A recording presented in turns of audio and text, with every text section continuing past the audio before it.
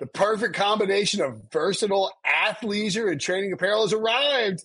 Thanks to the visionary minds of New Balance, Clutch Athletics, and Rich Paul, the designs reflect the heart of the athlete and the spirit of the community. With rising defensive stars Will Anderson and Chase Young on the roster, Clutch Athletics brings the best innovative gear to all athletes, giving them style and performance on and off the field. Learn more and purchase Clutch Athletics at newbalance.com.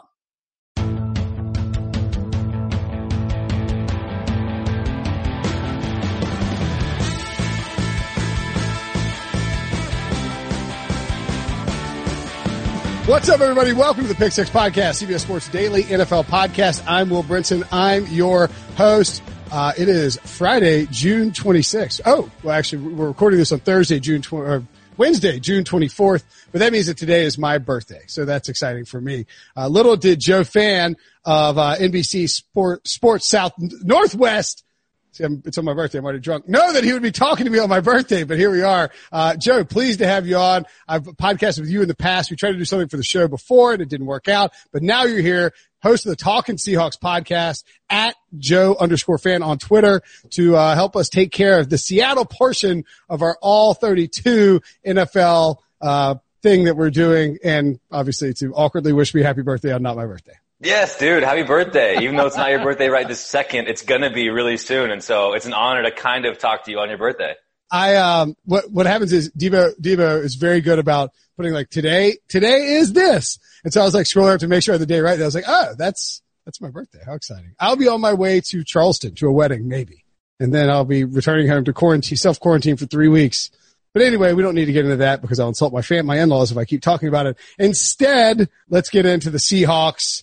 And, this is we actually had, Brian Schottenheimer, Seahawks offensive coordinator, was on the podcast earlier this offseason. Yeah. I think it actually got like a little traction. The interview got picked up by, Pro Football Talk. I don't know if you guys, It was a great interview. He's a great interview. I really like Brian. I think he's one of the more open and honest and kind of transparent coaches that I've, been lucky enough to cover. So, he's a good get, and he gets flack because he likes to run the ball. Like I think if he were like a passing guy, people would be all over him. But because like Marty Ball with his dad was like heavy running, and now he's he loves to run the ball, and it's like everyone wants to let Russ cook. So I guess, are they going to let Russ cook this year? He didn't seem to sound like it.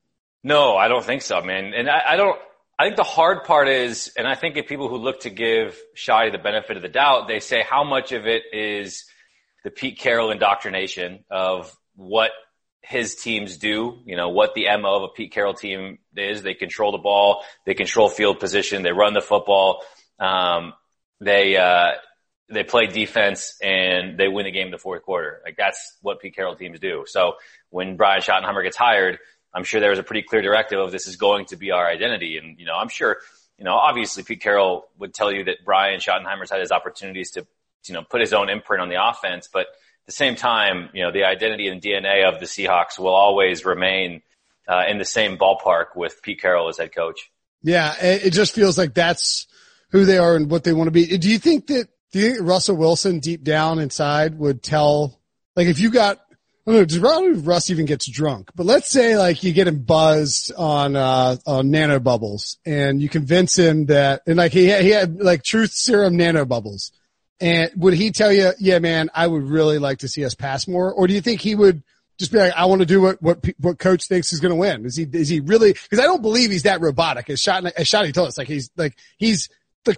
He's very good at crafting a persona publicly, but then there is some stuff under the surface that people don't necessarily understand. Yeah, I mean, he is a hyper competitor, right? Like, he's not, maybe as crazy vocally as like a Michael Jordan or, those guys, but like, he is very much the same way. If he remembers all of the slights that happened to him along his way, whether it was his college coach trying to move him to safety at NC State, whether it was what was happening in baseball, with the Rockies trying to convince him to stay a baseball player because he couldn't play football, all these different things, or whether, going into the third round and being passed over by every team twice.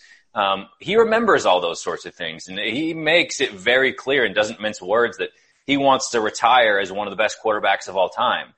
And I think he's well on his way to a Hall of Fame career. He did say, I think he's been a bit more open this offseason. The big quotes this year were, mentioning that he wants more superstars, which again, if you take it for just those words, it's like, obviously, right? Every star player is going to want to play alongside more star players, but it's something that Russell Wilson hasn't been super outspoken in that regard in years past.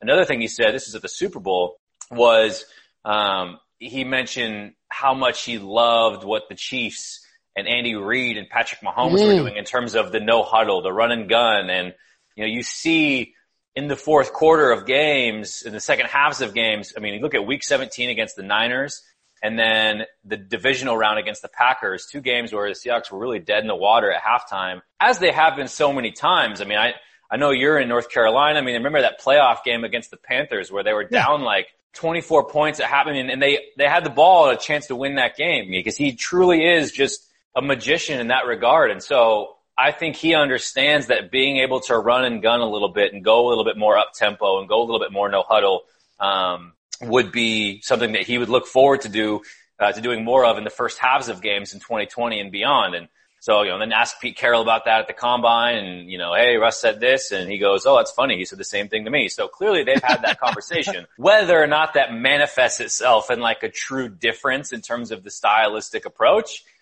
I don't know how that's going to turn out. I might be a little bit skeptical in that regard, but there's no question who the best player on that team is. And so any sort of detraction from utilizing him to the best possible way you can, then is it, you're doing a detriment to your team, your franchise, your fan base, and ultimately Russ. Yeah, it's absolutely true. I think sort of dovetailing into that, like, I like to think one of the great undersold what ifs is that Andy Reid wanted to draft Russell Wilson and almost drafted him in the second round in 2012. And what if they had done that and Russell Wilson was in Andy Reid's scheme in Philadelphia? Like, I don't know that Andy Reid ever goes to Kansas City if that happens because he's got Russell Wilson in Philadelphia. And I think Russell Wilson would be perfect in an Andy Reid system. Like he would be getting MVP hype. Do you think that he is unfairly listed in the MVP rankings and the quarterback rankings and all that? Or is he sort of now justified his place in the national scene? I know Pete Prisco had him like, he had him third. He might have had him third overall on his top 100 list, which, he had him 27 last year, which is a joke. I think if I'm starting if we're doing, I think ESPN might have did this a couple weeks back. Yeah. Let's say the franchise draft, right? But the franchise draft, I think Pat Mahomes goes 1 and Russell Wilson, even at age, 31 now, over Lamar goes 2. He's certainly top 5. Yes. And I think you can't honestly tell yourself that he's a gimmicky quarterback at this point, or he's just a scheme quarterback or whatever, right? We're 8 years in and he's made the playoffs 7 times, 5 Pro Bowls, finally got an All-Pro nod this year, is obviously still waiting for his first MVP vote. But, I think if you look at Russ and what he is asked to do and what he accomplishes, I think there is no denying his greatness at this point. But yes, I think that'll always be a big, man, what would his prime have looked like if he teamed up with a Kyle Shanahan, or an Andy Reid, like you said? Oh my God, he'd be like a guy like a Kyle Shanahan scheme, running like all that play action stuff. Exactly. Or, you just even look what the Ravens have done with Lamar Jackson, where John Harbaugh completely remade his offense to fit Lamar Jackson. It was a juggernaut last year, right? So, I think there's probably some of that, right? I think the Seahawks practice the scramble drill. They find ways to make sure that Russ and his receivers are on the same page to where it's more controlled chaos than it truly is completely random run around in circles, then chuck it downfield. But at the same time, it's hard to argue that, Pete Carroll has designed his entire team around Russell Wilson. I think that was the big gripe up here among fans last year, was that Pete Carroll is still coaching the Seahawks like he has the 2012, 2013, 2014 defense, to where you can be conservative. You can punt on 4th and short, let your defense go force a 3 and out, and then go do it all over again. The Seahawks don't have the luxury of being one of the most conservative teams in football. Their defense didn't earn it last year. 23rd in DVOA.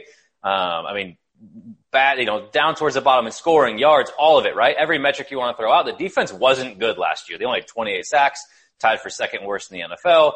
And yet, game in and game out, you see Pete Carroll rely on his defense like they've earned that trust, and they just hadn't. And so when you punt from the 50-yard line on 4th and inches, when you do when you kick a field goal on 4th and inches or 4th and 1 from the 25-yard line, right? I mean, that is what brings in the eye rolls and the groans. And I think, again, deservedly so, given who you have at quarterback, the limited prime that he has. Who knows how long it will go, but it is finite, right? We all know that. At some point, he will go on the decline. So you owe it to yourself, again, and Russ and the whole franchise and your fan base to take full advantage of all those prime years.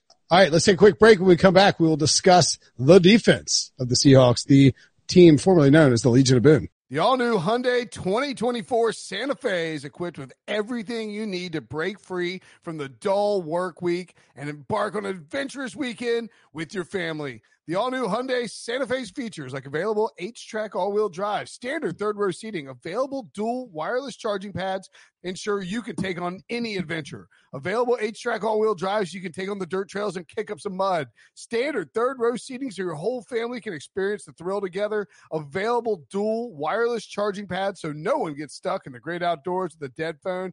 Whether you're tailgating out in the dirt lot, Carter Finley, shout out Carter Finley, or whether you're whitewater rafting, taking the entire family on an adventurous trip, maybe you're out camping in Mount Rogers.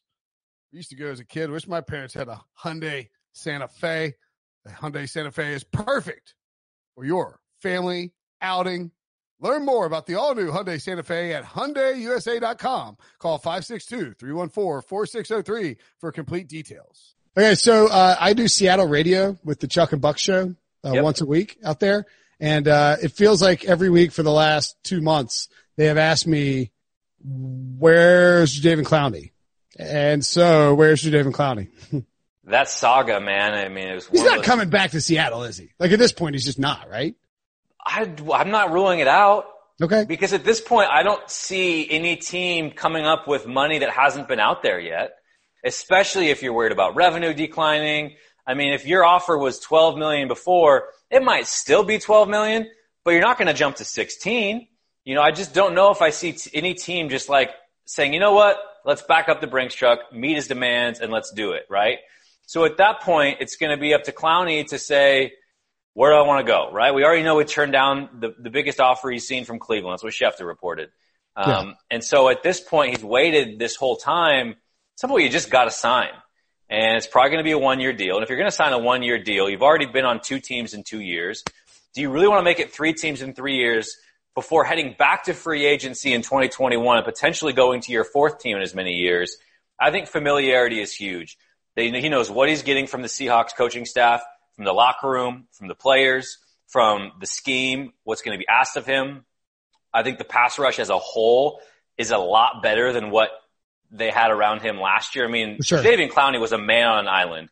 Jaron Reed coming off a 10-sack season, a 6-game suspension, and then had struggled with ankle injuries and getting back to his form. It was pretty much a lost year for him. Ziggy Ansah was an absolute zero for all intents and purposes. And I don't say that to be mean to him. It's just that's the reality. And Ziggy Ansah doesn't listen to this podcast. I've asked him. He just doesn't. No. Like LJ Collier, no help. I mean, like they expected him to be the number 2 guy, and he wasn't at all. LJ Collier didn't even make a single impact, right? Never got back to form from the ankle injury in training camp. Shaquem Griffin had a couple cool moments late in the year, but he wasn't like that guy you were going for. So it was like Rasheem Green and Quentin Jefferson who gave you some nice looks in spurts, but it could be argued that they just benefited from the double teams going at Clowney. So I think when you have guys now, you have Darrell Taylor, who 2nd-round pick, Bruce Irvin, Benson Mayowa. There are some names there to where they're nice complementary pieces, legit complementary pieces. So if Clowney were to come back, they can't throw double teams at him willingly and ignore all these other guys. And you expect a bounce back here from Jaron Reed. So to me, it makes too much sense for him not to come back. Mm. And the other thing too is like, if you want to come back and it's if you're going to come back in a pandemic season, you want to go somewhere where you're comfortable. Like you don't, and that's why I think it's probably either Seattle or Tennessee. Like he knows Mike Vrabel's system and he had a great year with Mike Vrabel as the DC. I mean, obviously they're having some change over there with DNP's retiring, but like it's probably one of the two. I know that in these times, like I'm sticking with what I know and what's comfortable. And so it wouldn't surprise me at all if they do that. I mean, you threw out a bunch of names is this defense better than it was a year ago? I think it's status quo with the potential of being better. And this is why the reason, the way I talk about it, the Seahawks will always be a contender. They'll always be in the mix as long as Russell Wilson's their quarterback and he's healthy. But I wouldn't call them a favorite because there are too many question marks on defense. And while I think they're loaded with offensive talent, and they did a nice job reloading their offensive line on a budget, their defense has a ton of question marks. Namely the pass rush right now, where again, I think the collective, the rotation is much better, but how many elite pass rushes don't have a single elite pass rusher, right? I don't know. Todd Bowles, maybe, like wherever, maybe even Tampa Bay had Shaq Barrett, who wasn't elite last year, but yeah. Exactly. They at least have that one guy who is the guy, and they don't have that yet. They still might get him. It might be Clowney, it might be Everson Griffin, Marcus Golden still hasn't signed. So there's still guys out there to where it might happen. But right now, again, defensive line is still a big question mark. Is Jaron Reed in 2019 the real Jaron Reed, or does he go back to that double-digit sack guy in 2018? At linebacker, Bobby Wagner had a little bit of a down year in coverage, but you know what you're going to get from him. KJ Wright, aging a bit, but still a productive player. But what are you going to get out of your first-round pick, Jordan Brooks? How quickly, with no offseason program, can he find a role and be playing on Sundays? The secondary is where I think they have a chance to make a big step forward because you have a full year of Quandre Diggs, and I think he was transformative piece last year in the trade with the Detroit Lions midseason. He struggled with injuries. He came with a hamstring injury, then rolled his ankle about 5 games in.